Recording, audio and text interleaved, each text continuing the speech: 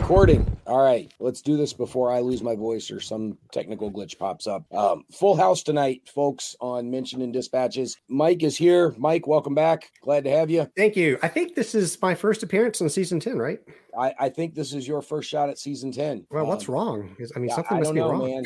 For being the Ed McMahon of the podcast, you're kind of slacking on this. So this is kind of like when Ed was in rehab or something. That's what it is. Okay. Sure, yeah, let's go with that. Also, for the first shot at season 10, the former co-host at a previous podcast, Michael, is back. We got Mike and we got Michael. Michael, how you doing, man? I'm okay. I'm pretty good. Yeah.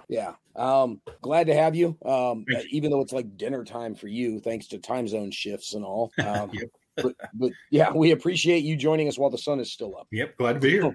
And the first time for any season with us here on Mentioned in Dispatches. Scheduling didn't quite work out last season, but we got him this time around. Our buddy Wayne is here. Wayne, how are you tonight? I'm doing fantastic. Glad to be here.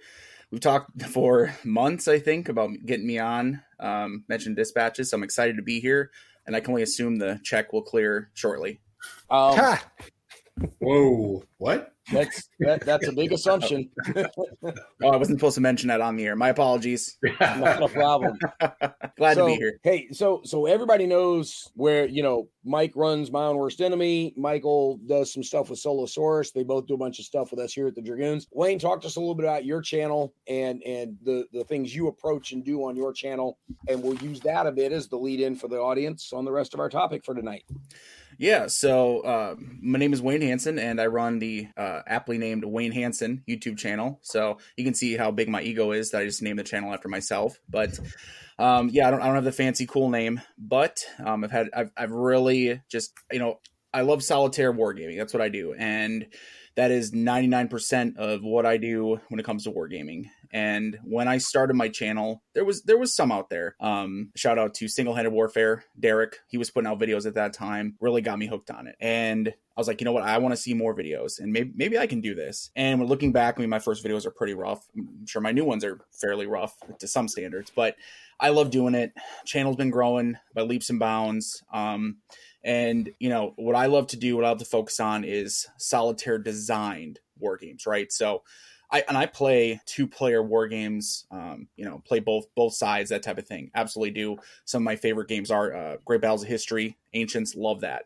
But when it comes down to it, and what I really focus on with my channel, the content that I create, is games that are designed for the solitaire player. They have a dedicated solitaire system, whether it's a smaller system, it's kind of an add-on, or the whole game is actually solitaire.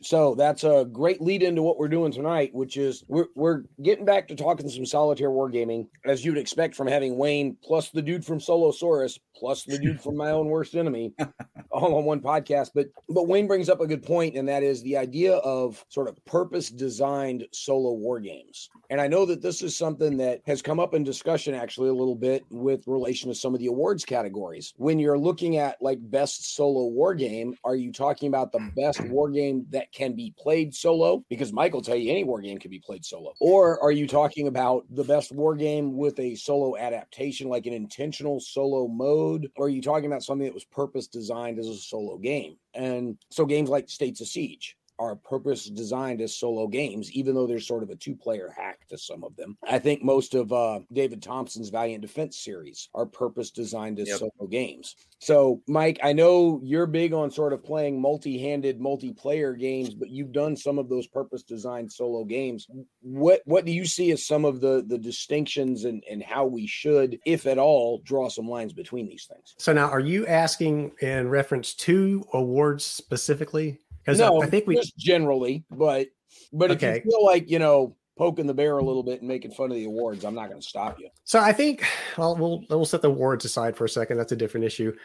So for solo gaming, there are basically, there are games designed specifically to be played one person only, solitaire only. They have a set of rules. They have the AI. A lot of them are States of Siege type games. And, you sit down by yourself and play. And there's some great games out there. And I've had a lot of fun playing those games. Fantastic games. Many fantastic games. Many. And then there's, then you have just regular games that were meant for 2 or more players. And of course, you can what they call 2-hand those. They like to say 2-hand, but Brant, you can tell everybody that for me, that can be up to 7 or 8 hands when I for some of the games that I play.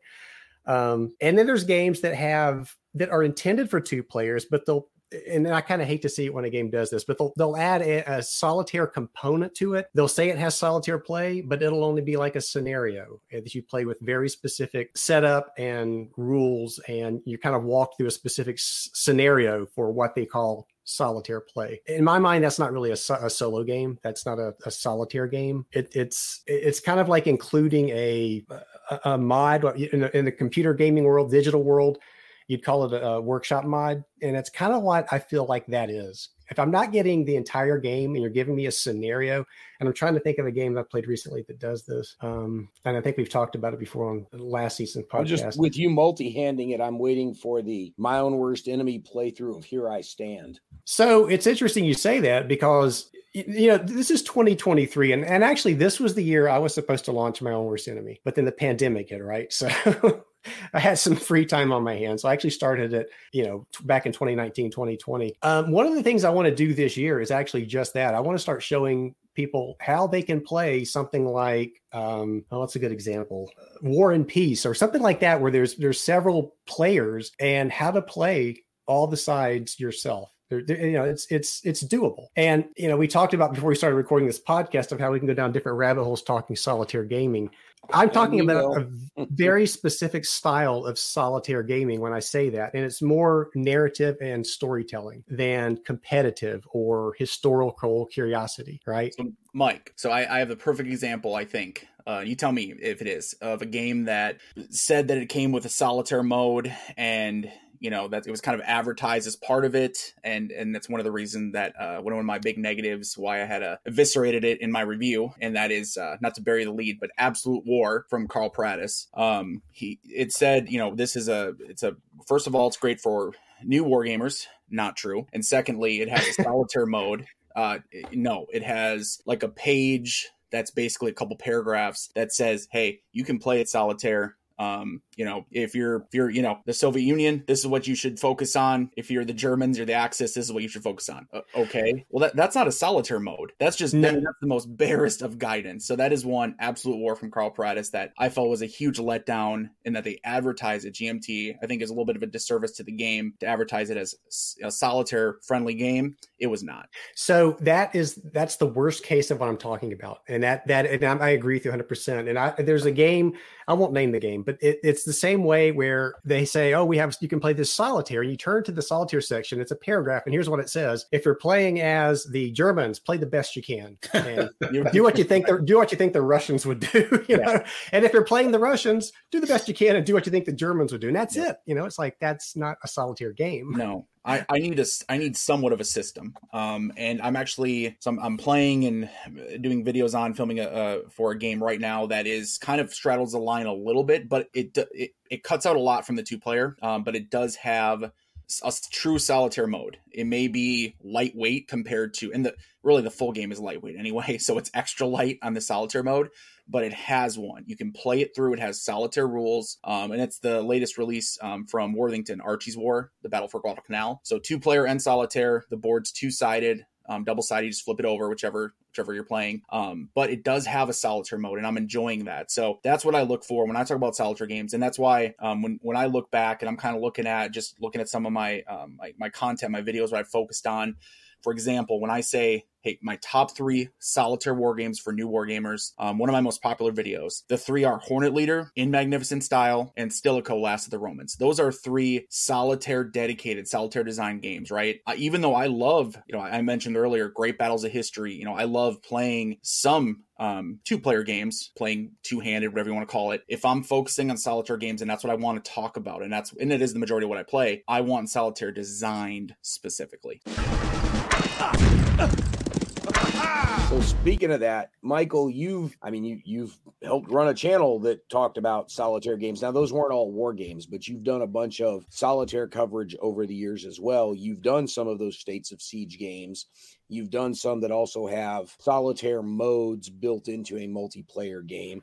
What are your thoughts kind of on where we've gone so far? Oh, I'm mirroring most of what you guys are saying here. I mean, when I started gaming, it was late 70s, early 80s, really in earnest. And back then there were very few purpose-built solo games. war games especially. I think Ambush was probably the first real solo war game that I ever played. And it was just, you play solo just because you just don't have anybody else to play with. I mean, we're talking the 80s here. There's no internet. There's, no instant friends that are interested in playing these kind of things. I mean, you just did what you had to do to entertain yourself, and that was kind of part of the thing. And when it comes to Solosaurus, we haven't done a lot of recordings lately just because Martin and I have both had, things going on, but I brought the wargaming perspective to the table, and he brings more of the Eurogame type, normal quote unquote solo gaming experience to the table as well. And one of the things we've harped on in many episodes is this whole concept of, is this a solo purposed game, or is it one that's just kind of tacked on, where the solo mode is tacked on? Like you guys said, one paragraph in the back of the book does not a solo mode make. And more often than not, we've had this happen. Or having to buy something extra like a deck for an AI to simulate another opponent or something like that. That's kind of turns me off too. I want something built in the box where I don't have to invest extra dollars in the game. It's all over the place because one thing I've wanted to do with Martin was a episode that would cover tiers of solo gaming, and you guys kind of talked about this already, where you've got the purpose-built solo game, and that's it. It's a solo game, period. There's no two-player add-on to it at all. And then you go from there to, all the way at the bottom of the list, you're talking like social deduction games like The Resistance or One Night Werewolf or something like that, where you have, you need multiple players, or Battlestar Galactica even, where you have a hidden role kind of a component where it's nearly impossible to play solo and enjoy it in that regard. There's all kinds of different perspectives. And the thing about wargaming is it's part of the entire gaming market. There's so many good solo games out there that are not war games that we've talked about over the years, and some that we love, some that we hate. And I honestly, I used to be a complete war gamer and didn't really care for other board games that much, but Martin helped kind of turn me in that direction. So, I'm looking at piles of them around me right now, literally. Not all of them were war games. I'd say about half and half right now. Michael, that first off, the Battlestar Galactica, that was such a fantastic game. Oh, yeah. It sometimes could run long, but here's the truth. Our group, we played it. I mean, you're talking 3.5 hours easy. I remember one time we played it, and then we set it back up. We played it again, back to back. I mean, it's that good of a game. So that's a fantastic game. So they're in all war games. Although my channel, I've had people ask this, I only cover war games specifically. I play other games, but I only want to cover on my channel because it's just me. I don't want to kind of dilute it. But the second thing is mentioning, you said all over the place, sort of describing these games. I think, and by the way, I don't know if I can offer a solution. I'm just going to complain instead. I think that you have designers, they are the ones who are kind of coming out and saying, and maybe some developers, some publishers help out, but designers come out and say, hey, this is, my game X, whatever. It is this solo friendly, or it's not solo friendly. Well, knowing that they want to have the most, I don't want to say sales in a negative way. They want the game to be played by many people, right? They want the game to be successful. So they're going to say, oh, you can solo it. But then you start losing a little bit. Okay, you can solo it, but what does that mean? I mean, I've seen games with hidden information that the designer said you can solo it. I mean, you just have to show things. You have to protect, you have to forget things, this and that. Okay, if your game has hidden information, you are now you talk about that rung of, the tiered list, right, of solo. As soon as you have hidden information, you're getting down towards that social deduction games, in my opinion. You are getting, unless you have a solo mechanic that manages it, you are getting far away from being able to two-hand it. And I think it just comes down to, we don't have any consistency with how games are ranked for their solitaire. It just comes down to, what does the designer say? And then what does that particular publisher say? Right. Yeah. And this occurred to me while you're talking there, Wayne. Brant, I know you've designed games, but Mike or Wayne, have you guys designed a game yourselves? I've nothing to completion. Okay. So Mike, and I'm going to say what Wayne said, actually. So for years, I've never actually sat down to say I'm going to design a game, but I'm keeping files and notes. As I play games, there are certain elements of games I'll play and I'll think, you know what, this is a really neat mechanic. What if I did this and changed it this way? And I'm making notes as I go along. And at some point, maybe I've got some extra time now that I'm retired, and maybe I will attempt to put something together. I've been asked by designers, and some designers I respect. I've been asked by a publisher too. After some of the reviews I've done where I've taken it to people. I don't want to get the same treatment in return, so maybe I won't design anything. Makes sense. I mean, ideally, you get that treatment from the developers and playtesters before it ever gets to public. Brant, that is a great, wonderful point. And I don't know what world you live in, but I wish I was there too, because that would be. I live in the world of a guy who self-published everything and got his ass kicked by reviewers, and deservedly so for a couple of really dumb ideas. Yep. So. That scares me to death, because I as I've said on the AD site, I've actually started designing a game for DVG. So I haven't had much of a chance to work on it in the last few months because of family issues going on, but I intend to get back to it here within the next month or so. And the perspective that I have there is, I know I'm not going to get rich doing it. I know what my contract tells me I'm going to get, but I just want people to be happy with it. And I don't want it to be something that I don't want to misrepresent the game. I don't want it to be anything that it's not supposed to be. I just want it to succeed at what I set out to do. And then, to that end, I came up with, it's funny, where epiphanies come from when you're designing things or even writing, or doing some kind of review. Or an AAR, for instance.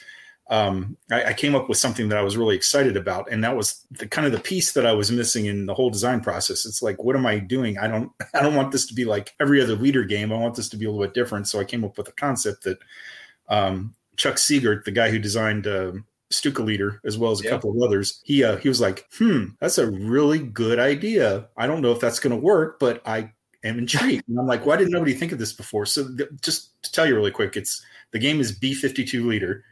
And the idea was you could do missions, you can do campaigns like you can do in any other leader game. But in my idea, it was more of a campaign overall thing, to where you have a B-52 bomber from birth, quote unquote, to, whether you'll lose it in combat or it gets decommissioned down the line. And these things have been around for decades. So I thought it would be a cool idea to where you're actually playing the aircraft and not the crew for the aircraft. And you get it upgraded, which I know is not realistic technically, but we're talking, it's a board game. So I'm probably going to catch some flack for that. But still, I think, I was just really excited about this idea. So, moving forward with this, I'm like, hey, this is really cool. I'm going to do this. And, I think it's a great idea, but I'm afraid I got to steel myself, because there's going to be people who say, oh, that sucks. What are you doing? We don't like that at all. There are B-52s out there at this point that I'm not sure have any original components from their airframe when they were built in the 50s. Right. Yep. As every new mod and upgrade has come along, they've slowly been replaced over time. Mm-hmm. Kind of like Elvira, right? There's not a lot of original parts left on her. Plastic surgery everywhere. Yep. That's the whole intent. You're going to level up your plane. You're going to move it through the models. You're going to get to upgrade it, things like that. And it's so hang on, does this mean the EM50 Leader game is not going to happen? I wish, man. He was really positive about that when I posted that Photoshop picture. And I was like, well, could we do this? I don't think we can. I think it's more of a copyright issue with whoever owns the rights to that movie, but it's the Stripes. But yeah, that'd be great. To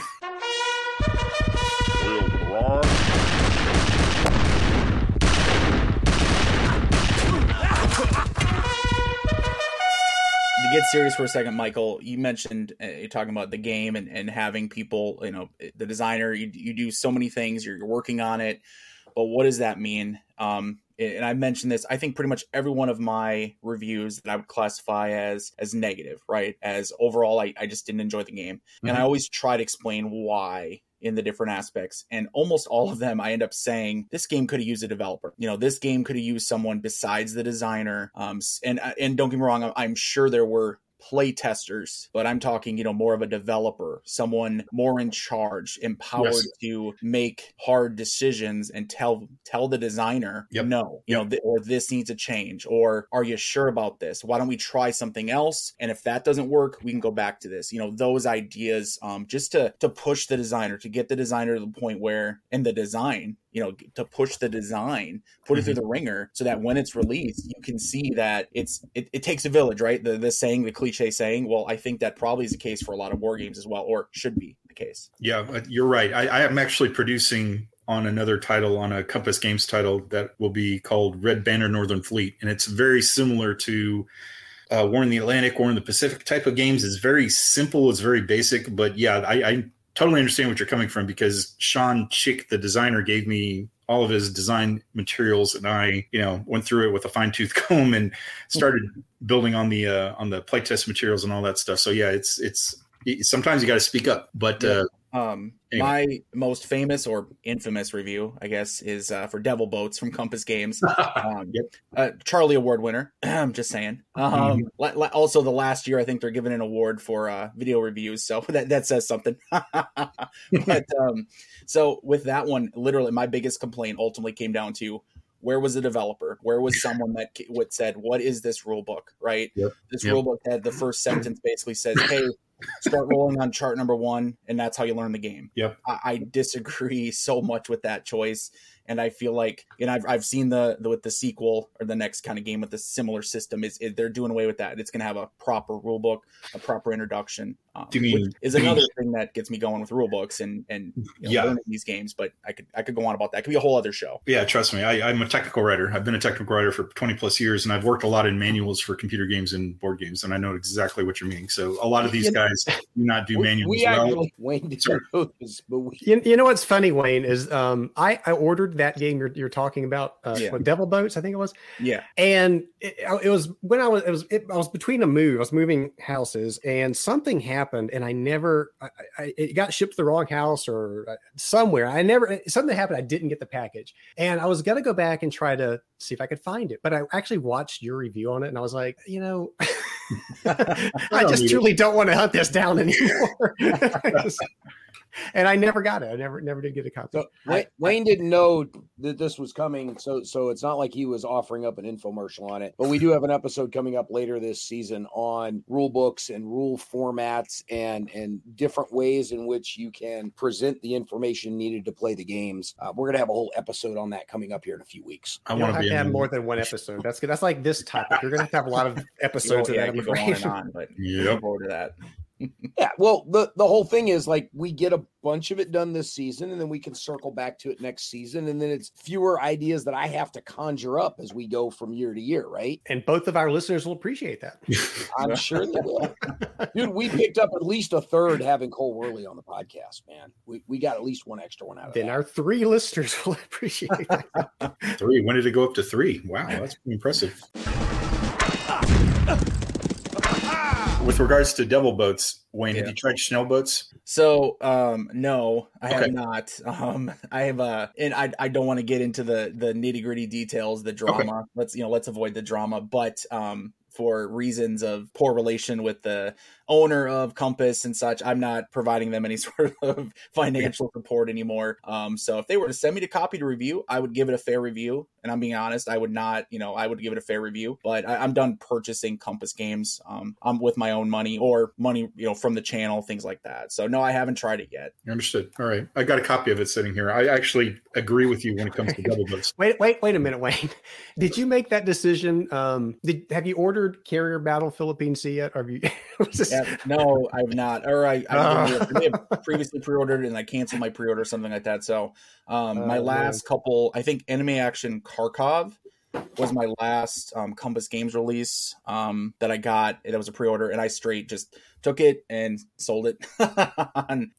Yeah, so I'm just starting in that one, and I'm really liking what I see so far. It's solitaire only, and it's impressive. Yeah, when you've been personally called out in a negative manner by and had your reputation attempted to be tarnished by the owner of a certain company, you're less likely, in my opinion anyway, I just have thin skin, but I'm less likely to give them that any more attention. And they get plenty. They're good without me. They don't need me, hawking their games at all. They're doing just fine. Here comes the 10th season of the Armchair Dragoons podcast, mentioned in dispatches. Let's thank all of our Patreon supporters who pledged at the top level. A huge thank you to Stagger Wing, Patrick Garrity, Fred and his dog, Mike Quigley, Joseph Knorr, Hethwell War Games, Robert, Patrick Mullen, Kevin Bertram, Chet Bell and Trab Corey for their support of the Armchair Dragoons and helping us to bring you the best strategy gaming content on the web. You too can sign up as a Patreon supporter at patreon.com/armchairdragoons. I want to circle back to something that we talked about early on the outset of this, and that is the distinction between purpose-built solo games versus games that end up with a solo mode grafted on them. And it's something that we've noticed here on our episodes going through every fall when Compass sends out their big fold-out catalog. Like, we spend a whole episode going through the catalog and talking about the games. And there's always a bunch of stuff that's either solo designed or has a solo mode. Let's face it, they're going to be grafted onto it more than anything. And I think part of that is probably some marketing bias. Again, Wayne, you mentioned this earlier, trying to appeal to the widest possible audience. Correct. But looking at the games that are sort of purpose designed as solo games, I really feel like my experience is going to be, less than the three of y'all, but I've done a handful. I had the big article on the White Tribe that was on the site. I was very high on Empires in America back when Victory Point first published that one, 10, 12 years ago at this point. And they've had, other editions of it come out. It was one of the States of Siege games. They really, to me, sort of fall into two categories. And I'm curious to hear your guys' thoughts on these things. On one side, there's sort of the tower defense games, right? The States of Siege games, you're in the middle and you're just trying to keep everything at bay for as long as possible. And there are variations on the theme. Castle Panic in the Eurogame world is essentially a giant tower defense game. The other predominant one that I've seen, that I've had experience with, is more of that solo narrative game, something like Ambush, something like Fortune and Glory over in the more Euro adventure game world. I know, Michael, you had done some coverage of Fortune and Glory before, or things like what was the B-29? Was it the B-29 with Michael? What was the Queen of the Skies game that you guys were doing some coverage of that you were writing the AAR about? That was probably B-29 Super Fortress. Yeah. From, yeah. So some of those narrative, America Bomber is another one, like the Gregory Smith aircraft games, basically. Right. Yep. That have those narrative-driven style narrative element to it. That's almost sort of, I don't want to say calling it a choose your own adventure game seems very reductive, but to an extent, it can feel that way sometimes. And so I look at more like an RPG. As you poke around some of these solo games, how often have you seen things stick to those two sort of paradigm ideas? What else have you seen besides just those two, and kind of some thoughts on where those two land in your preferences? Yeah, I can, I'll go first if you don't mind. So let me just kind of look back, looking at my top 6 Solitaire War games of last year, or of 2021.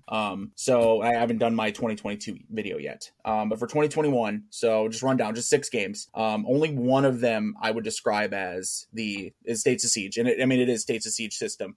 The rest are their own system. So first off, Zero Leader from DVG. You mentioned Chuck Siegert.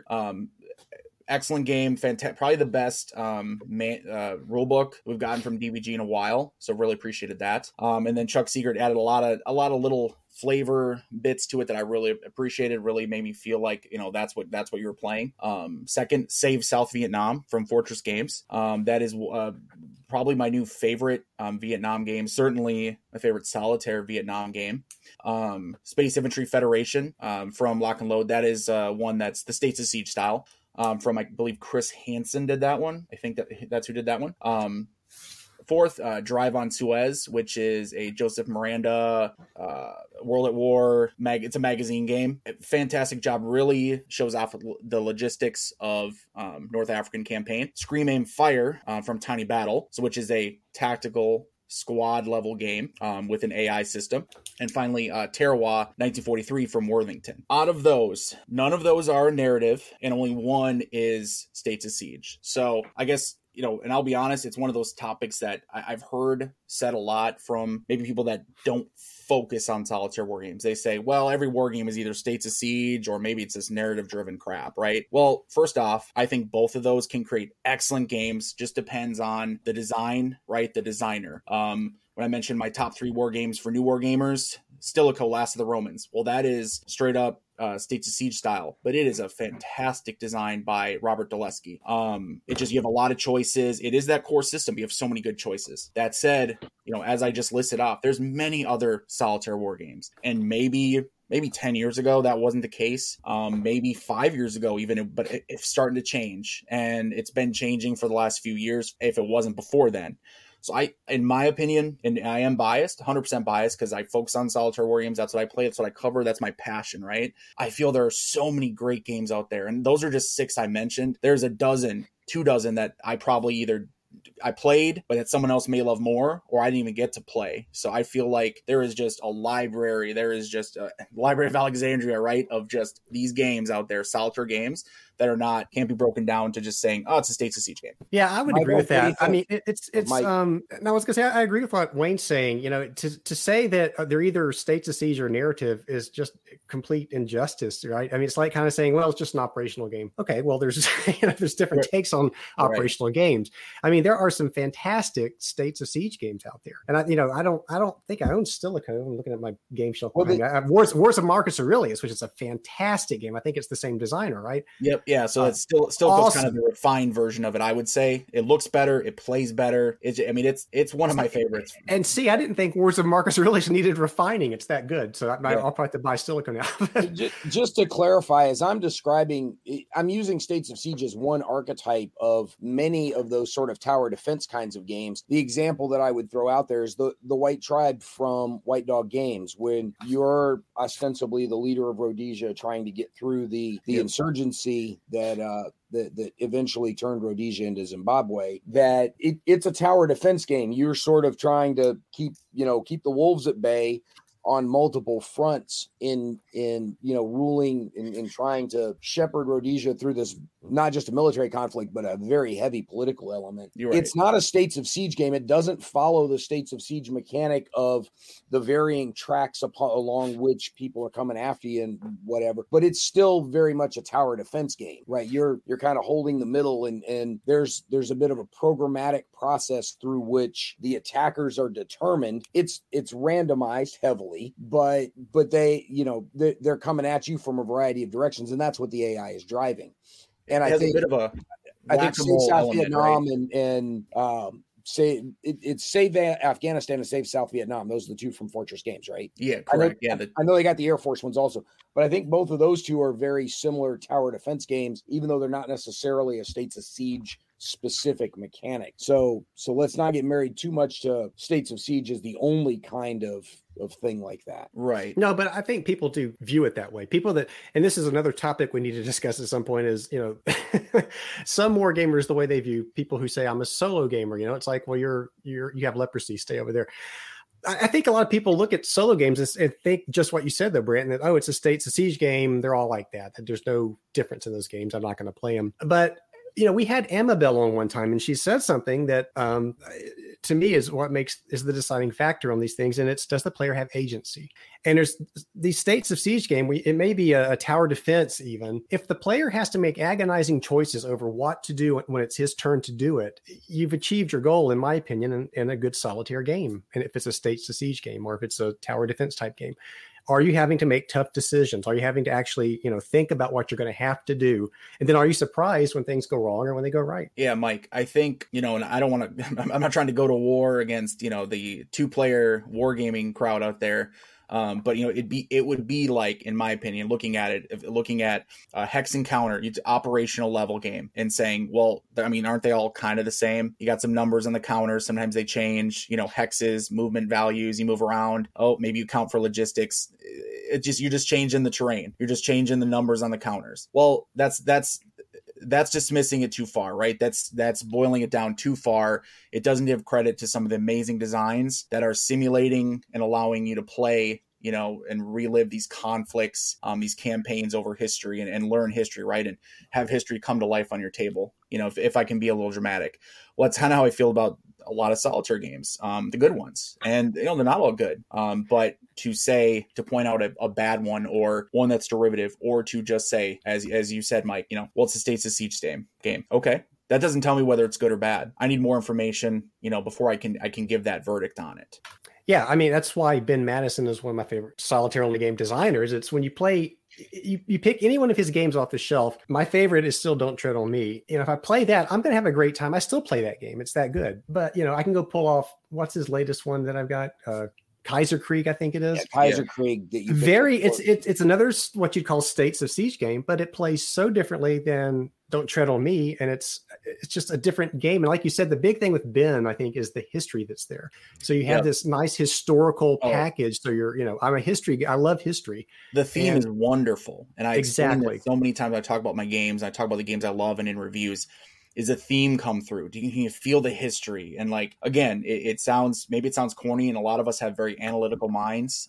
But when you really get down to it, why are we doing this? We have an interest in history. We have a passion for it. And that's part of it, whether we want to acknowledge it or not. And it may be quote unquote bad history. It may be good history, but it's the fact it's something that, our civilization, people as humans have gone through, these challenges we've faced, challenges we've overcome, or times where we've lost. And, looking at specifically, Ben Madison. I love Jeff Davis, his game, Jeff Davis. You're playing as a Confederacy, but you're constrained, and you're going to make some bad choices. And you're the bad guys, and at the end, you're going to lose. The noose is tightening. You're going to lose. But he just brings the history and the theme through so heavily in a States of Siege game at its core. But there's so much more to it. That saying that, I always say what it is, but I move beyond that real quick, because this isn't just flip a card and roll a die. This is beyond that. That you have player agency, you have choices, and that's where a good solitaire game, right, is you have choices, you have luck mitigation. There's going to be chaos, there's going to be luck.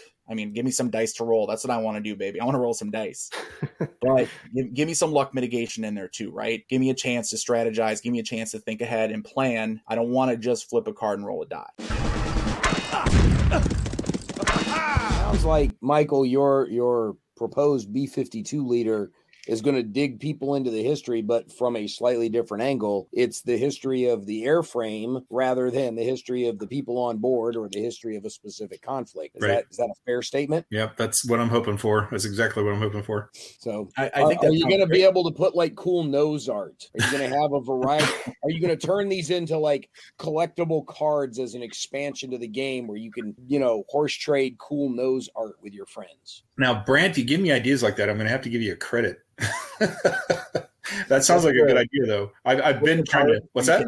We can build the cards, and you know what I mean. You build the cards how they look. Right. There you go. Bam, you got it. Yeah, I'm gonna get blamed for making collectible cards the expansion. Introduce those terrible mechanics and ideas into wargaming. How dare you? You're gonna have the old grognards up in arms.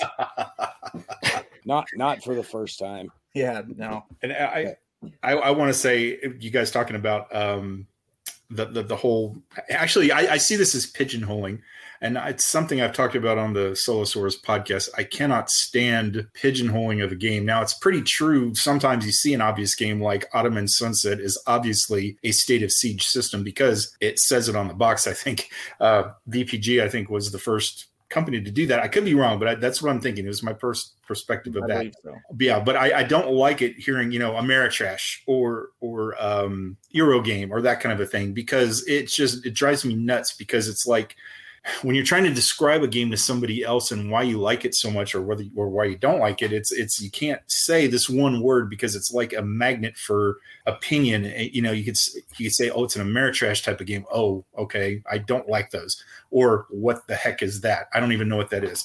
With wargaming, it's a little more cut and dry, where you've got hex movement or area control or things like that. Just don't use the words model or simulation, or you will be accused of scientificating your hobby. Well, that's true too. Yeah. I mean, you're not going to I don't know. It's kind of funny. I would think, just from the things I've heard from I will say Eurogaming, even though I do not like using that word, but when I say, difference between wargaming and just normal games, like not normal games. Sorry. I was going to just, Michael. We're not being judgy at all. I was not going to say, you tell some people you're a war gamer and they're like, you're one of those, but there you go. Exactly. I play normal games too, everybody. I play normal games too, I swear. And then you're going down a whole slippery slope too. What the heck is a war game? And you can ask a room full of 100 war gamers what a war game is, and you get maybe 50 different answers easily. I mean, you're going to have invariably the guys that say, oh, it's this. Oh, no, it's this. Oh, it's this. I don't know what the answer is to that. And it's really a matter of opinion. And I think one of the great things about this hobby is you can actually sit around and have these discussions without having to draw a line in the sand, so to speak, and say it's this or it's this. And, it's totally up to you what you see and what you perceive. And to give you an example too, like, for example, B-17 Queen of the Skies, fantastic game that I absolutely adored back in the 80s. And you're along for the ride. It's a narrative. You roll on tables. So that's all you do. You don't really make any meaningful decisions except for the names of your crew. And that's kind of cool in and of itself. But I had this point in gaming where I'm like, I don't like this kind of thing. So I was playing B-29 Stratafortress, B-29, that solo game from Legion, and I realized this is not Rails. What's that? I would say Steve Dixon. Yes, Steve Dixon. Multiple narrative-driven games. Yep, he did. I've been playing Skyhawk recently from Legion, just released. Yep. Anyway. And I have Skyhawk also. So yeah, and Picket Duty as well. He's a great designer. But there was a point where I was like, I can't stand this. There's no meaningful decisions to make. But as we've discussed here, meaningful decisions don't necessarily have to make a good game. It's up to you to see how you like that. And once I have this perception that it's actually not bad being on Rails, it's a narrative generator. And that's sort of like reading a good book. You kind of you don't know what's going to happen on the next page. You flip the page, what happens? Oh, this is what happens. You roll the dice, go to whatever table you need to go to, and determine what happens next. A lot of people don't like that, but I think if you changed your perspective and maybe took a step back, and I'm not meaning you guys, I mean, just in general as a gamer, you can get a heck of a lot more fun out of these kind of things, especially if you're like, it's narrative driven. I'm done. I don't want it. I don't care. I'm not going to watch. I'm not going to play it. I'm not going to buy it. I'm not even going to look at it. Well, think of it that way. Think of it like you're reading a really good book and you want to kind of, as you said, Brant, choose your own adventure. You don't really make decisions, but you're still just along for the ride. And sometimes that's good enough. Player agency thing is one of those, Mike mentioned earlier that when we had Amabel on a previous show, that player agency is a big deal. And in some cases you want that because you want to be heavily involved in weighing those decisions down. In other times you want to be taken for a ride and make minimal decisions to it. The challenge is if you're looking for agency and you're along for the narrative ride, you just sort of feel like a dice chucker for the AI, right? You're not making meaningful decisions. You're just helping the AI make its decision. And the flip side of it is if you're looking for more of a narrative driven something and you end up in one of those games like a tower defense kind of thing, most of the Ben Madison games, something like Stilicho with where there are a lot of decisions to make, that might drive you nuts because you just want to be entertained. You don't want to have to be, expending that much brain sweat. And so I think part of it, Wayne, you mentioned like you explain the reasons why you don't like a particular game along the way. And it's good that you do that you dig into the details of, I didn't like it, but here are the specific reasons why. I'm always of the mindset that pretty much any game out there has a fan, right? There's somebody out there that's going to like just about any game for whatever various reasons there are. Yep. Even a poorly developed one, somebody's going to like that because they get to feel like they're fixing all the issues, right? They're the same people that buy houses that aren't in great shape because they want to fix them themselves. And that's fine. When you're describing the games, talk about this is for, I didn't like this game for this reason, but if you like these other things, this might be the game for you. And that's cool. It's just a matter of making sure that you kind of look, I'm a project manager in my day job, right? The phrase we always use, expectation management, make sure that what people are expecting when they crack the game open is what they're actually going to get. So Wayne, run with that for a minute.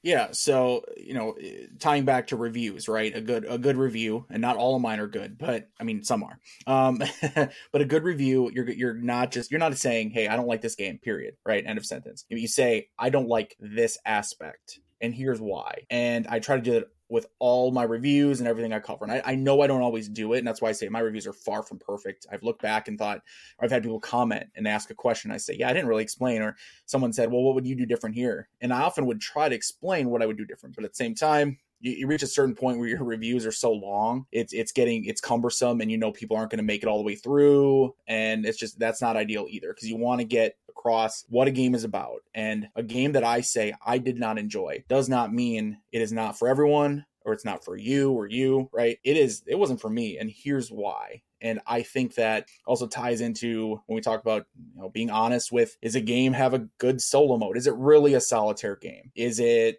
or the complexity, or what, all those things that, we don't have any sort of organized manner of describing these things with games. Labeling them, going back to labeling a game. Is it this type of game? Is it that type of game? We love labels as humans, not wargamers, as humans, right? We love labels because that's easy. It's quick. In the world of TikToks, you want to label something, and we've been doing it for much longer than TikToks, but it's so much easier to get a point across by saying what the name of something or describing it in a sentence or two. But in all honesty, that does not give a true, honest accounting of something, whether it's a game that I didn't like, a game that I loved. I mean, me saying, I love this game, it was so much fun. Well, okay, what made it fun?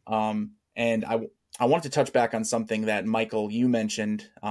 It was choices. So player agency, right? Having choices. I think that we can get lost, and again, it gets into the more you want to talk about it, the more you can kind of dig deeper, right? You find more details to look at. Impactful choices. So to say that, and this is not judging either way, by the way. I'm just commenting my thoughts on it. So you have a narrative game where maybe you have few choices. I would say nowadays, the ones by Greg Smith, you have choices, not a ton. You're definitely, like you said, you're kind of creating a story, a little bit on the rails.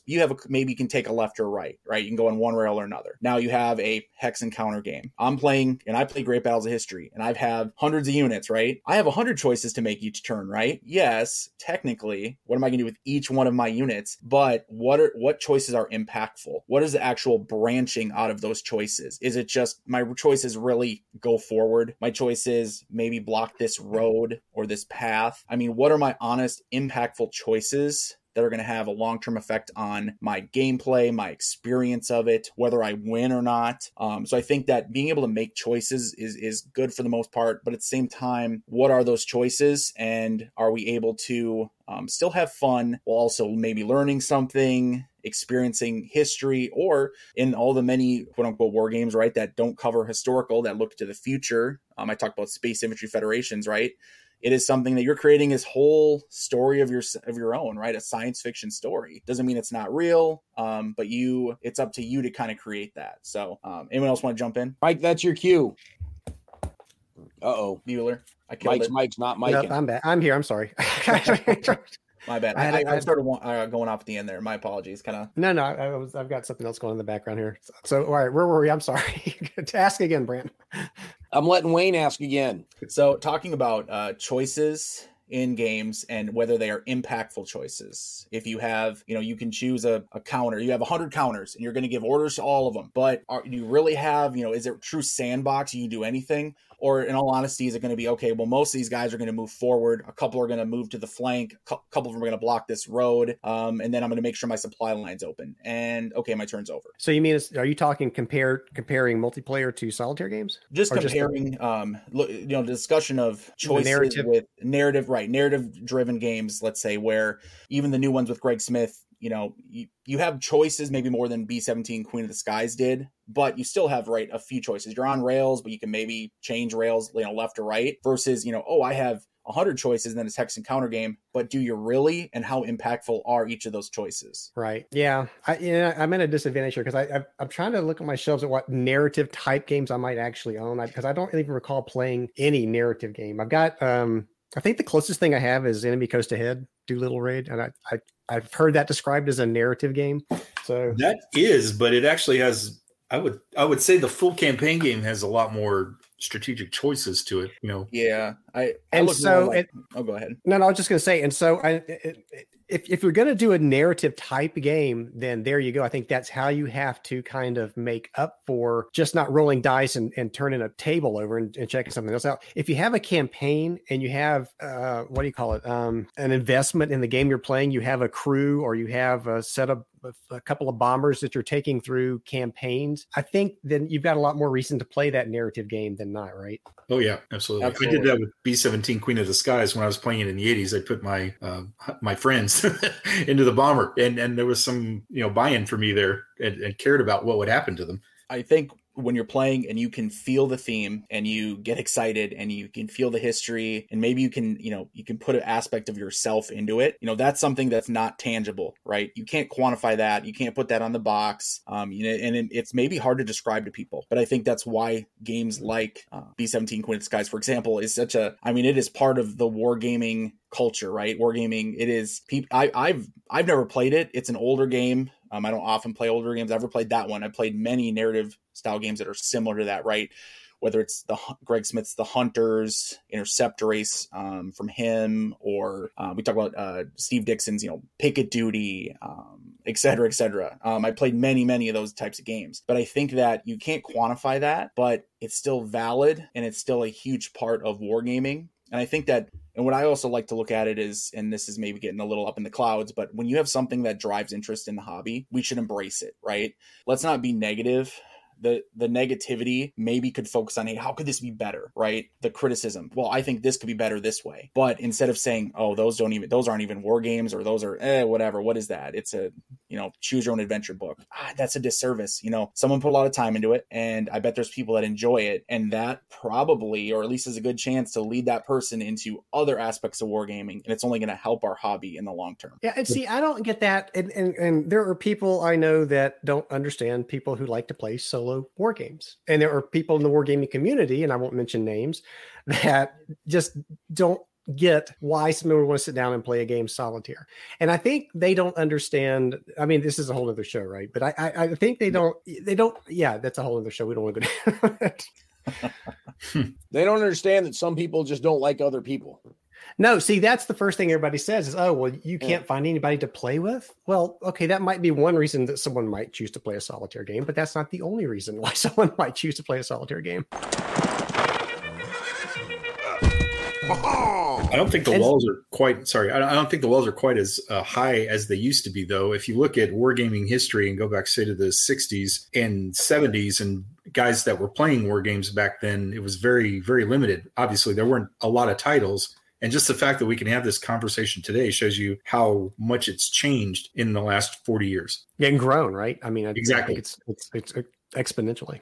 Yep, exactly. But it's like what Wayne was saying, though. I don't understand. The wargaming hobby is small enough as it is. Why do we want to subdivide ourselves even further and, cast disparagements on solo wargamers? And then in the solitaire community, like you were saying, there are people that say, well, I don't want to play a narrative game. It's narrative only. Well, maybe give it a try. And if you don't like it, then don't knock it. Somebody else enjoys it, so. Yeah, there's a difference between it's not for me versus that game sucks. Yep. And I think, it's easy for people, and we're all human, we're all people. It's easy to fall into that of saying, well, I didn't like that, so it's no good, period. Right.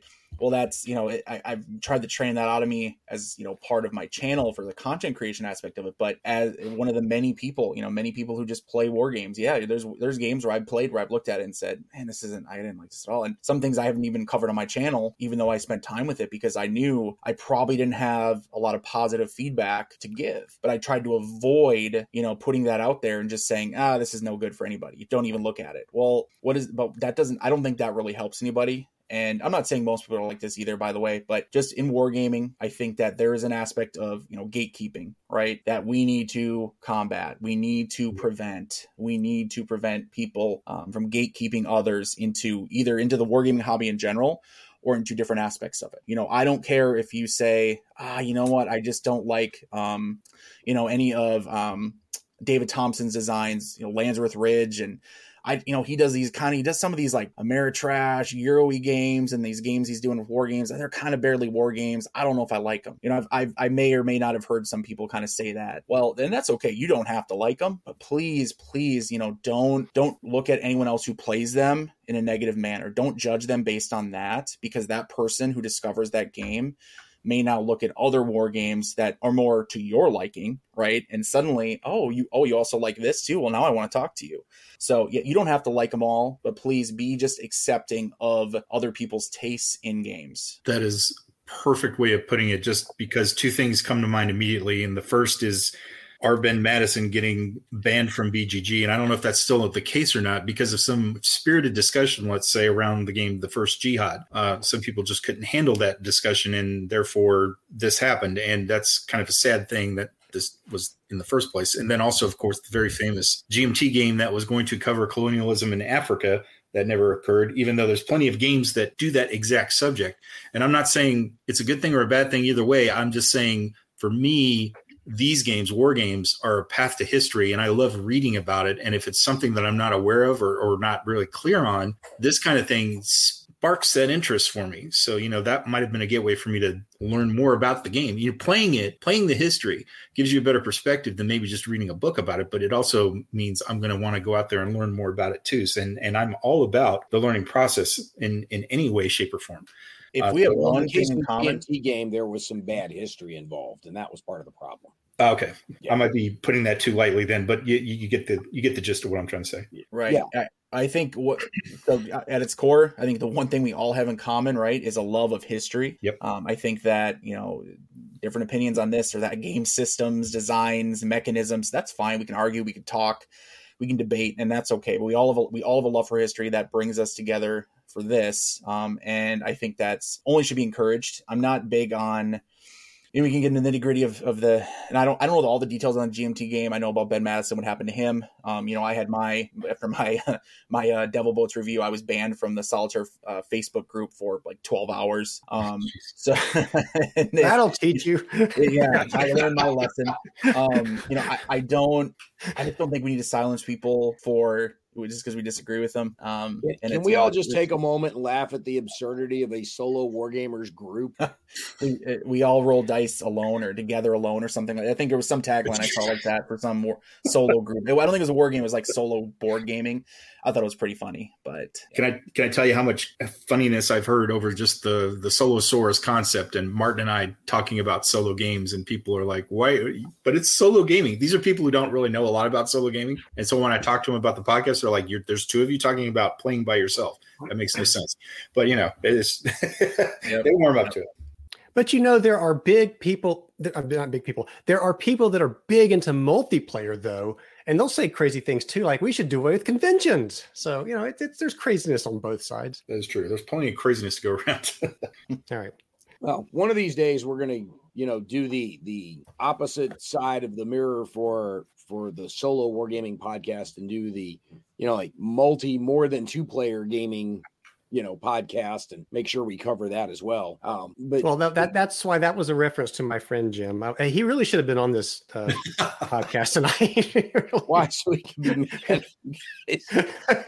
That would have been fun to have him on. No.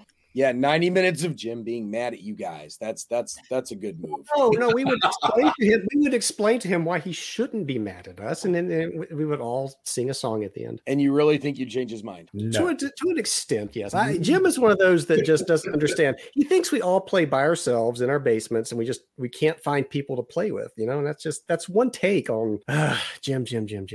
I don't want to call Jim out because I don't have the pleasure of actually meeting him, getting to talk to him. But I remember Brant, I think it was you, him, and Gary, right, who did Ardwolf, who did a show that I did a rebuttal video to.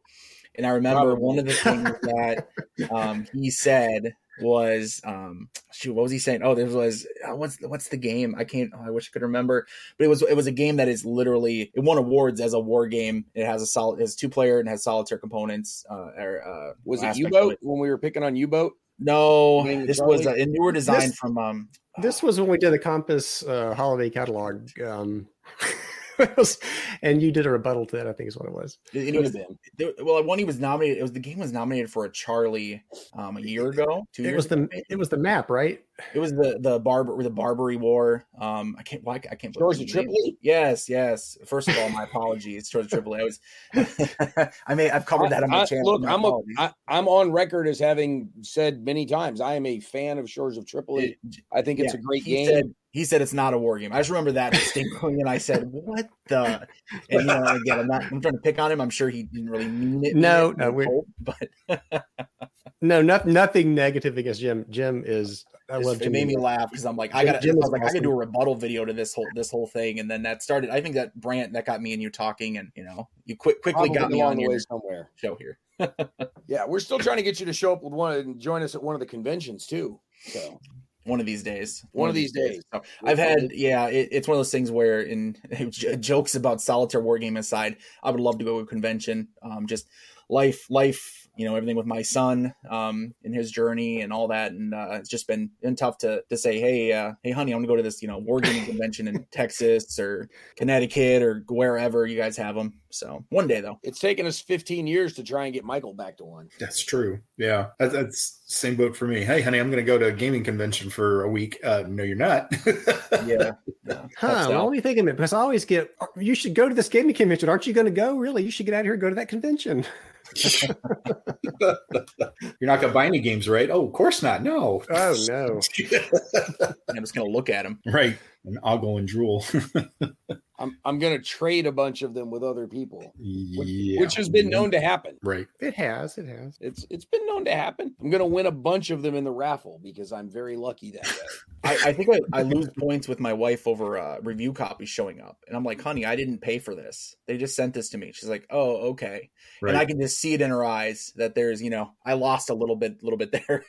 and see, I don't get review copies, but I say that when things show up at the house. And no, you say it anyway. It's just the same, right? Oh, this is a review copy. As long as she doesn't look at the invoices. Yep. Right. I mean, I'm going to review it, but review copy paid for by me. Yeah, exactly. It's for review purposes, so it's not wrong to say review copy.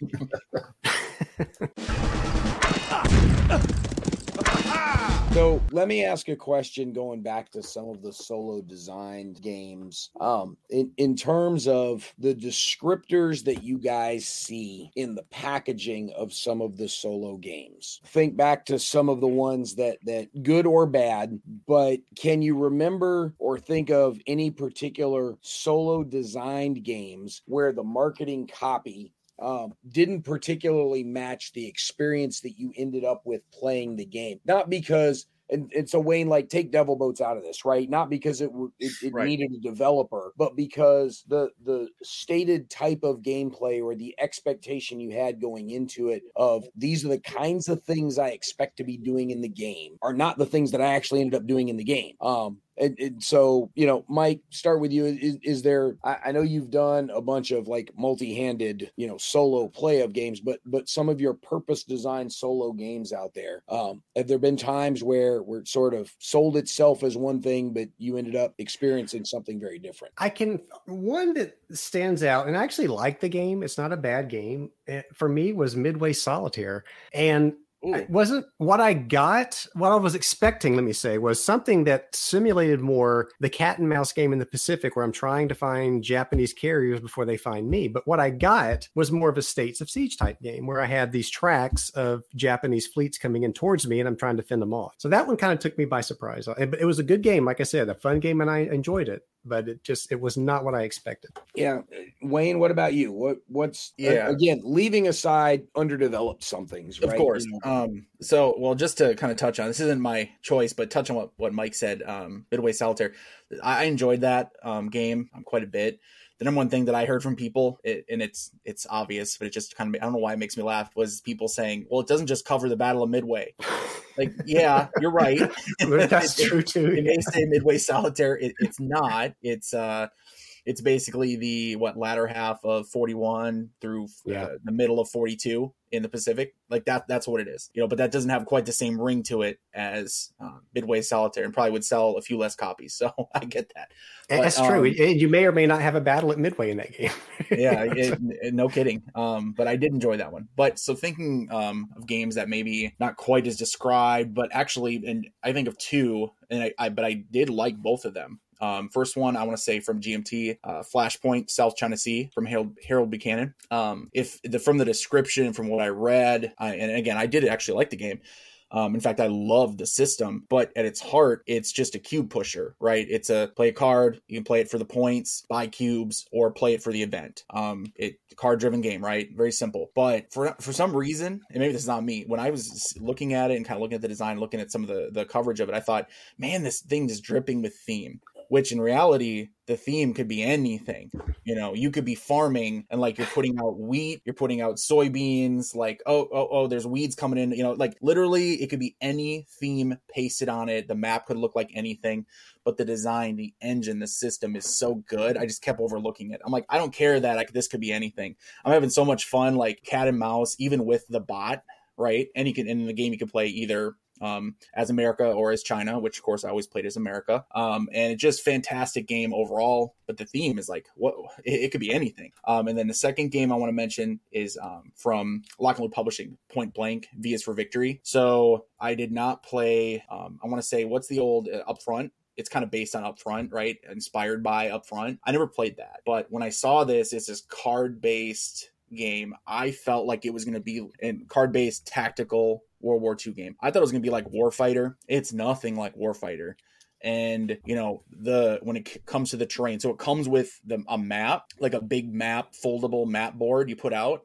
Those have nothing to do with the game. It's actually just basically they said like, we maybe should put this with it so people understand what we're talking about with terrain. The terrain is based on cards, on terrain cards, and you're moving around through the terrain cards. At the same time, the line of sight is handled a little awkwardly for me, but I enjoyed it. It's also a lot heavier than it seemed like it would be. It seemed like this is going to be so much easier to learn than say Lock and Load Tactical, right? It's gonna be a game that it's a card game, card-based tactical game. This is what I want. These are the types of games I love. Full solitaire. Oh no, this is a brain burner a little bit, at least for me. And again, an enjoyable game, but it's one of those things where I feel like going in, and that's where I'm always very clear. I'll tell you I'll do a review and I'll say, oh, I love this game, and I love the game for this. It says, but beware, it may seem like it's X, but really it's Y. See, I think wargamers of a certain vintage saw that and thought of DVG's Warfighter series. Wargamers of a slightly more mature vintage saw Point Blank V is for Victory and immediately thought of Upfront. Yep. And I think that's a big difference there. There's just a generation gap there of what folks looked at. And I think Point Blank V is for Victory is much closer to Upfront than it is to absolutely nothing like Warfighter. Just in case anyone's listening to this thing, I should check. It's nothing like Warfighter. It's a good game in its own. But this is the part where I'll point out that DVG's Warfighter is nothing like the original Warfighter game that was out 10 years before Dan's. So, which is not a solo game, a completely different thing. Oh, then no interest here.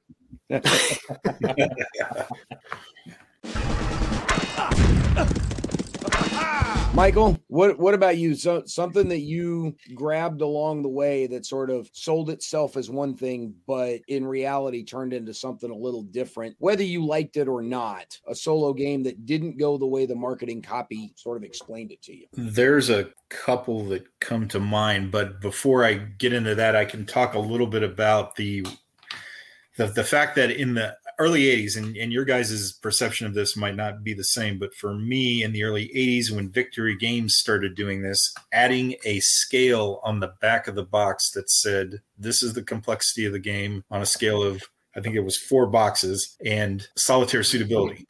And that really made things much better for me as a solo gamer. And I know that everybody pretty much does that these days. I mean, there's even some that do it on a scale of 1 to 10 on the back of the box. I'm seeing that in my mind, but I can't remember the publisher that does that. But GMT does it, everybody does it now. And starting back then though, it was like, oh, cool. It's got all 4 boxes ticked, man. This is a solo game. Cool. I think specifically about Ambush, all of the Ambush modules, which is a game by Victory Games from back in the day, which is insanely expensive now if you can find it. But it's a really good game in my mind. It's kind of on rails, but not really. It's paragraph driven. And it's my understanding that the developers had such a hard time with it, and it was a nightmare, and they didn't really like doing it as they were developing the game because it was such a pain to keep everything straight. But that series was awesome. And then Battle Hymn, which is the same system, but in the Pacific. So Ambush was in Europe and Battle Hymn in the Pacific. You guys know this, but listeners might not. And then I was just riding this wave of these games. I just love these games. They're solo only, man. I mean, there was a few others that did that, but not everything. It was mostly 2-player stuff, where you had to go head to head and play it multi-handed, or, something like Third Reich or World in Flames. I had to play all the sides myself, and this was like the bot's handling it, everything's handling it. This is great. And then I ran into Open Fire, which was a solo game for tank combat in Europe by Victory Games, same people that made Ambush and Battle Hymn. I was really excited about that, and it wasn't anything like either one of those games. It was so crushingly disappointing. I will never forget that feeling. I despise that game. It was so terrible.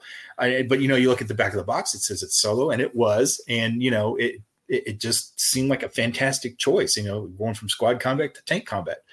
But back, nowadays that's not a problem. You can find plenty of that, but back then not so much. So that really destroyed me on the whole series.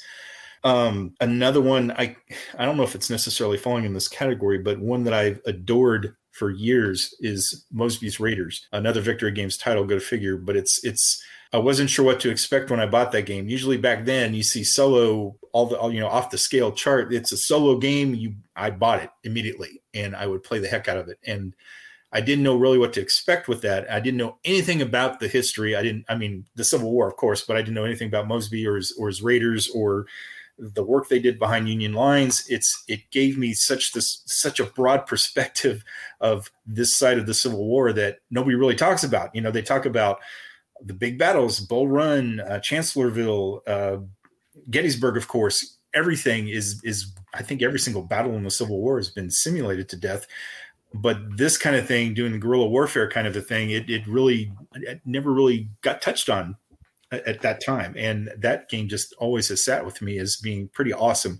I've got it on Tabletop Simulator. And the funny thing is, even to this day, I can just crack it out and start playing it without really having to get into the rules too deeply. Because I know it so well. That's sort of like, I call it my Axis and Allies phase, because I went through a phase where I could set up that game blind after playing it for years and years, but I'd have to go with Mosby's Raiders for sure on that. All right. Now, wait, you mentioned, I'm required to do this because you mentioned the complexity ratings and the solitaire suitability ratings on the back of these game boxes. Mm-hmm. And I'm convinced that there is a dartboard manufacturer out there that sells dartboards with all of those rankings on them, and these publishers take a dart and throw it and assign the rating based on where that dart lands. Maybe with complexity. That's how useful those ratings are in most cases. That's a good point. I had the same thought. What was that, Wayne? I would say I had the same thought as Mike. I think that with complexity, because it really depends on you as a gamer. Some people might think game A is way too complicated, but you play it and you think there's nothing to that. Game B is really complicated. Oh no, it's not. B is really easy. It just depends on your perspective. But the solo aspect of it, something like Ambush, solo game, I don't think there's okay. Oh no, if it's a solitaire game, no, but there are games that are multiplayer games that will actually have a solitaire rating on the back, and the solitaire ratings sometimes are exaggerated greatly. That's a good point. Yeah, you're absolutely correct. And usually I'm very hesitant about any such games, and I talked to Martin about this on the podcast before. It's just makes me very standoffish when it's tacked on or when it's a expansion. I can give you an exact example of that. It's the same designer, the same system, but two different publishers, and one rates his designs as high solitaire and one is low. And I enjoy the games, by the way. Let me preface it, so don't get mad at me, Michael. Michael Ranella, and with his Area Impulse games.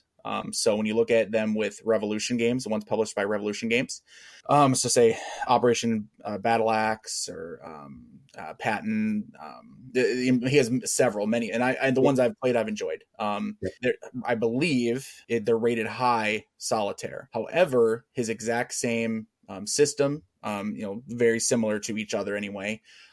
For Against the Odds magazine rates him as low solitaire, and it's the same. It's Area Impulse, maybe the Sunset die roll mechanic. There's not, we're not talking about a difference. Well, these have hidden units. No, nothing like that. There's not hidden units in there, but the publisher, in this case, the two different publishers, will determine in that case. So I'm sure sometimes it's up to the designer. Like I kind of mentioned before, you're talking about a game like Absolute War, right, where clearly Carl Paratus, and he is an accomplished designer with many fantastic designs. No Retreat, absolutely. He, I'm sure, said to GMT, yeah, this is high solitaire. And they're like, okay, even though it's not really high solitaire suitability, right? Well, yeah. And that's the thing. Like there's no universal grading system even within the company itself.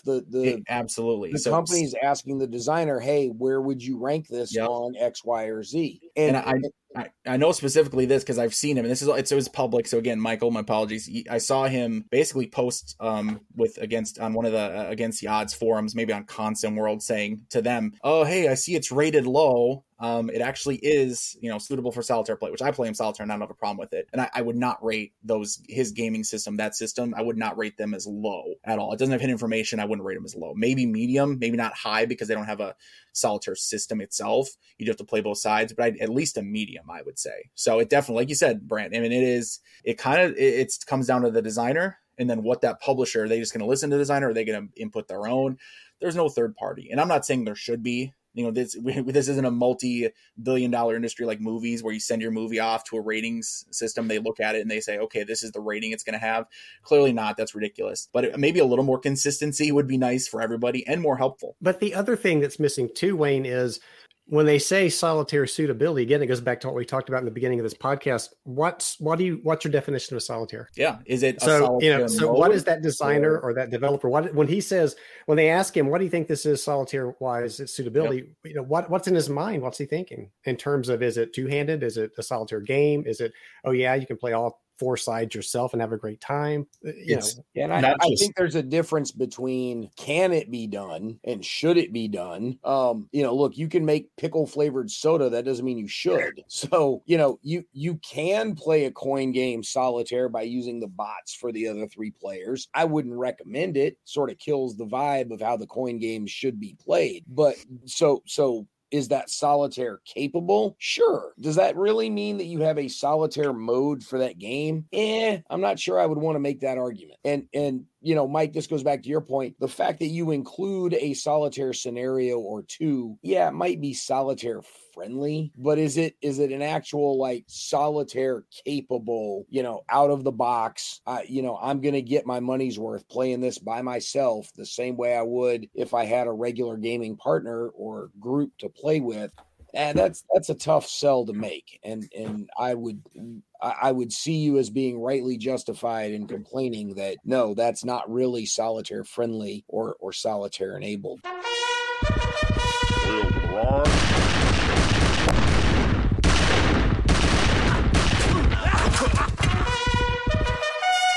I'm hoping that now that GMT has the GMT1 program and sort of somebody honchoing their solitaire gaming efforts there, that they've got some sort of clearinghouse that they're getting involved in. Hey, how solitaire friendly is this really? And let's try and standardize some of those descriptions. I would really, can we get them on and do a podcast? I would love to know what they're up to.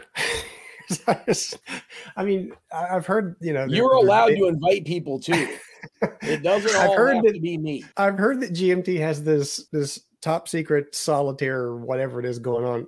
That's all I've heard though. What are they doing? What is it? Are they writing rules for existing games that you can play solitaire? Obviously confused me for somebody that works at GMT. No, but you work at Armchair Dragoons. I'm saying, can't you get them on and we can do a podcast and ask them what the heck they're doing? Okay, look, I sent out 2 different emails before the season said, hey, who wants to do what topics? And you didn't mention this once. Well, we didn't talk about it. Feel free to make the invitation to those guys. Brant, I've been dodging you for months, if not years at this point, and you finally got me on. So if you can get me on, you can get anyone on. All I'm saying is it doesn't have to be me chasing people around. Other folks are welcome to invite people to the podcast. I think GMT... I'm happy to share the load. I think GMT read the writing on the wall and looked at it and said, man, solitaire games sell and they're successful and people talk about them and people enjoy them, right? And again, I'm not even trying to be critical when I say they sell, because we look at that sometimes, we say, well, you want to sell something? How bad is it? You're evil. Well, no, I mean, if these companies don't sell games, they won't be in business to make more games, right? To publish more games. So they say, I think so. I think they created this division where, and I don't work for them. I don't know what they're doing in their little bunker while they're working on them, but I think it's pretty clear when you look at some of the designs that then they have. Some are solitaire design, but many are the games they were as designed, right? A 2-player game, maybe a multiplayer, that have a solitaire mode now attached to it, right? Written by someone else. Jason Carr, right, comes in and makes a solitaire mode for the Harold Buchanan that I just talked about. The Flashpoint South China Sea, right? Right. So here Buchanan made this game. It's a card-driven game. Jason Carr came in and made the solitaire mode for it, and it's excellent. Solitaire bots for both sides, a little flow chart, easy to follow. It's not a separate game. It's the game, just you follow the flow chart. But because the game's simple enough, unlike maybe a coin game, right, it's very playable solitaire, super playable. I think that's what GMT is doing, because they understand that solitaire gaming, and you guys mentioned this earlier, it's growing. It's growing now from where it is. And I'm not going to say it's the future of wargaming. That's not true. What I'm saying though, it is going to become a bigger part of the pie of wargaming. And I will say kudos to GMT for publishing Stuka Joe's solo method for the card-driven games. That was Genius. Awesome to see. Genius, yeah. And welcome to people, right? I mean, good for them and good for the community and good for gamers. Exactly. Give people that option, right? Exactly. And I actually did a playthrough of, I think it was Command and Colors Tricorn using Stuka Joe's method. And it's, I played it two-handed, playing both sides best you can. And then I played using his system, and it's a different game. So, he did an excellent job of designing that system. And yeah, thank you GMT for picking that up and publishing it. And I think they're coming out with another. I think there's an expansion of that coming up pretty soon. Yep. He's got a second one coming out. I'm not sure when exactly, but it's coming out. I've got the first one myself too, and I agree with you. And then also, Wayne, going back to what you talked about, I hope that what they're not doing is taking a game that's out there and something that covers like the American War for Independence, and they go pick up a game on that and say, we're going to design a solitaire add-on to that and give me something that's not the full campaign, right? Because this is what we see in the games we were talking about earlier, where here's the Pacific War. Play, the entire 1941, 1945, both sides. And if you want to play solitaire, we've got a special 1942 scenario just for you. It's like, well, wait a minute. I want to play the whole war. So I'm hoping that whatever GMT is up to is nothing like that. I'm hoping it's more along the lines of a Stuka Joe type thing, where you're going to give me a system that I can use and I can apply to an existing war game. I want the full game and experience. It can be modified, right? A little bit. To a degree, it can be modified, of course. I don't want a limited scenario. I'm with you 100%, Mike. I don't want a limited scenario that I open this box and if I buy this game and it's X amount of dollars and it's heavy and I get, my hernia's acting up and I open it up and I set it up and all these, and then, really the solitaire mode is only this small aspect of it. That's a disappointment. Right. The tutorial mode to learn the game. Here's your solo mode. Yeah. Okay. No, there are games, and I won't name, there are games I think that do that, where they'll say, this includes solitaire play. And then the solitaire play is a learning scenario. And you're like, okay, that's not a solitaire.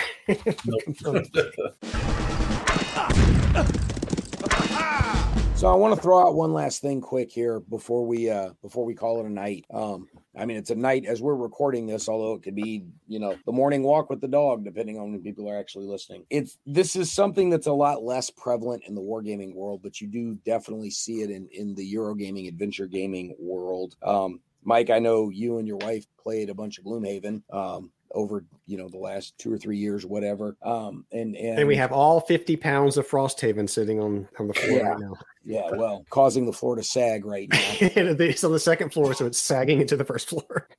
So where do you come down on sort of co-op versus solo play, given that co-op there's a shared partnership in that you're playing on the same side, but you're still sort of playing against kind of the AI, for lack of a better term. You're still playing against the system in the game. Talk to us a little bit about kind of the difference between solo versus co-op in sort of the solo design, because there are very many co-op games that can very easily be played solo, not playing multiple roles, just playing it, one person against the game. Talk to us a little bit about kind of the difference in feel there between solo and co-op, and then we'll grab Wayne and Michael's thoughts on it after that. Okay, you're going to make me talk about the Charles S. Roberts Awards, so let's get it over with now. I wasn't trying to. There is a category. I didn't mention them at all. Well, there is a category that's just that: best solitaire or cooperative board game, and I hate that category. I think it needs to be changed. A solitaire war game should be just that, a solitaire war game, one player that plays a dedicated system. Now, you can have a component to that, like we like to do with the multiplayer games that do solitaire. You can have a component to your solitaire game, maybe where you add on some some cooperative play to go along with that. So I think it's two different things. I think you have solitaire games, and then I think you have cooperative games. That's my opinion. Next. I couldn't agree more, Mike. One word: viewpoint. What is your viewpoint playing this game? in solitaire games, right, you have the one viewpoint. It's you versus the game. It's you versus the system. It's you versus a bot, a flowchart, whatever. Cooperative, there's multiple viewpoints, right? Because it is designed for multiple people. They may be working together, but you still have multiple hands of cards, multiple sets of dice, multiple fronts or controls, units you control, etc. So already, when you're now playing that solitaire, you are breaking it up in your head a little bit. No different than, in my opinion, no different than playing a two-player game, opposing, just playing it quote-unquote two-handed, right? You are now having to think about two different aspects of it, two different viewpoints. You're no longer just you versus the game. You're multiple yous. And that just is all sorts of crazy to me. So you can do them. It's valid. It's a way to play them. But to me, it's no different than when I play a Great Battles History scenario. I'm instead of playing both sides, I'm playing the multiple viewpoints of my side. Michael, what do you think? Well, I had to think about that a little bit, actually. That's why we let the other two guys talk first. We're helping you out here, man. Oh, let's see. I'd have to say that in my opinion, a co-op game that has no hidden info is almost as good, if not as good as a solo game. Now, that's not to say it's the same thing. It's not, obviously, because as Wayne just said perfectly well, that, that the whole point of a co-op game is to have different perspectives on something. But when you have a game that's everybody's vying for the same goal, and you win as a team or you lose as a team, I think those are just perfectly fine as solo games. Now you talk about something with a little bit difference, and I want to mention Nemesis, which is a fantastic board game in my opinion, where it's very alien-esque, where you're wake up on a starship and you got these alien critters running around the ship, and you're trying to get things going. You're trying to repair the engines. You're trying to get supplies together. You're trying to set the course back to Earth or wherever it is that you end up going. So you got this team play aspect going on where you're all trying to achieve these same goals. And when you're playing it solo, you certainly know that in your mind is not as segmented, say. So, you don't have, I'm going to do this first and that first, and somebody else might do it a different way. But in this game, there's hidden roles where you might not necessarily have the same goal as everybody else. And I'm not talking about something like Battlestar Galactica where you play as a Cylon and you're just trying to screw everybody up. Sometimes it is like that, though, but sometimes it's just something very minor that you're trying to achieve, like, say, player X doesn't make it onto the shuttle, or, the certain piece of information that's protecting the company is gathered, whereas another player might not want that to happen. Little things like that.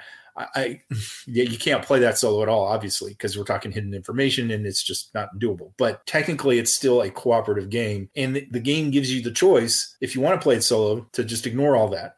And that's sort of like, and now that I'm really thinking about it, that's sort of like just kind of cutting a part of your arm off when you're playing a game like that, because it's like, this is the whole experience, like Battlestar Galactica, for instance. Playing that solo, you don't have that hidden character part of it. You still have the game where you're fighting against the Cylons and trying to get the fleet to survive, especially if you have some of the expansion games. But overall, it's still it's what you put into it. And for me, as I said, I started this gaming career playing multi-handed and not necessarily with a lot of systems that allowed me to play solo. It's just the way it's been for me. You just do your best to do each side. And in a cooperative game, it's kind of the same thing. But to me, it's a lot more fun because you got the same goal. I'm probably babbling now. I don't know. But that's what I think. Look, they're all interesting perspectives. I just know that's probably on the minds of at least some of the listeners in terms of where do you draw those lines between them, because a lot of things that are co-op designed or co-op friendly, you sort of see solo and co-op kind of go hand in hand these days. And Mike, you mentioned it, in terms of the categories and the awards. And they're not really the same, even though they are similar and may share some mechanics within the game. The intent of the play, I think, is different, and I think that's something that isn't always made appropriately clear by the designers, by the marketing copy, by whatever else. So I was just kind of curious about those thoughts. Hey guys, we're to the point now where we kind of need to wrap it up for the night. And Wayne, thank you for finally being here and letting us kidnap you for an hour and a half to come join us on the podcast. I'm glad the schedule's finally lined up and you were able to join us. So thank you. Oh, I appreciate that. I had a great time. Thanks, gentlemen. It's I'm excited for Solitaire Wargaming as it is, and I'm excited for the future. I think it's nothing but looking up, and that's why get a chance to talk about it, I love to do it. So future, I'll come on again if we talk about solo wargaming. So, Michael, thank you for skipping dinner to be here. Appreciate that. And, no problem. Thanks. I mean, as Wayne said, this is a fantastic hobby, and I actually find it to be less polarizing than I'd say other parts of the gaming industry. Others get into some really spirited discussions, and we do too, but they tend to be talking more at people than with people, like I found in wargaming discussions. So keep in mind too, we also brought 3 people on the show who are all big fans and proponents of solitaire wargaming, instead of having somebody like, Cyrano on here to yell at you guys. So we can do that. We intentionally kept it sort of congenial here. And Mike, thanks for taking 4 episodes to show up for your co-hosting duties. Has it been 4?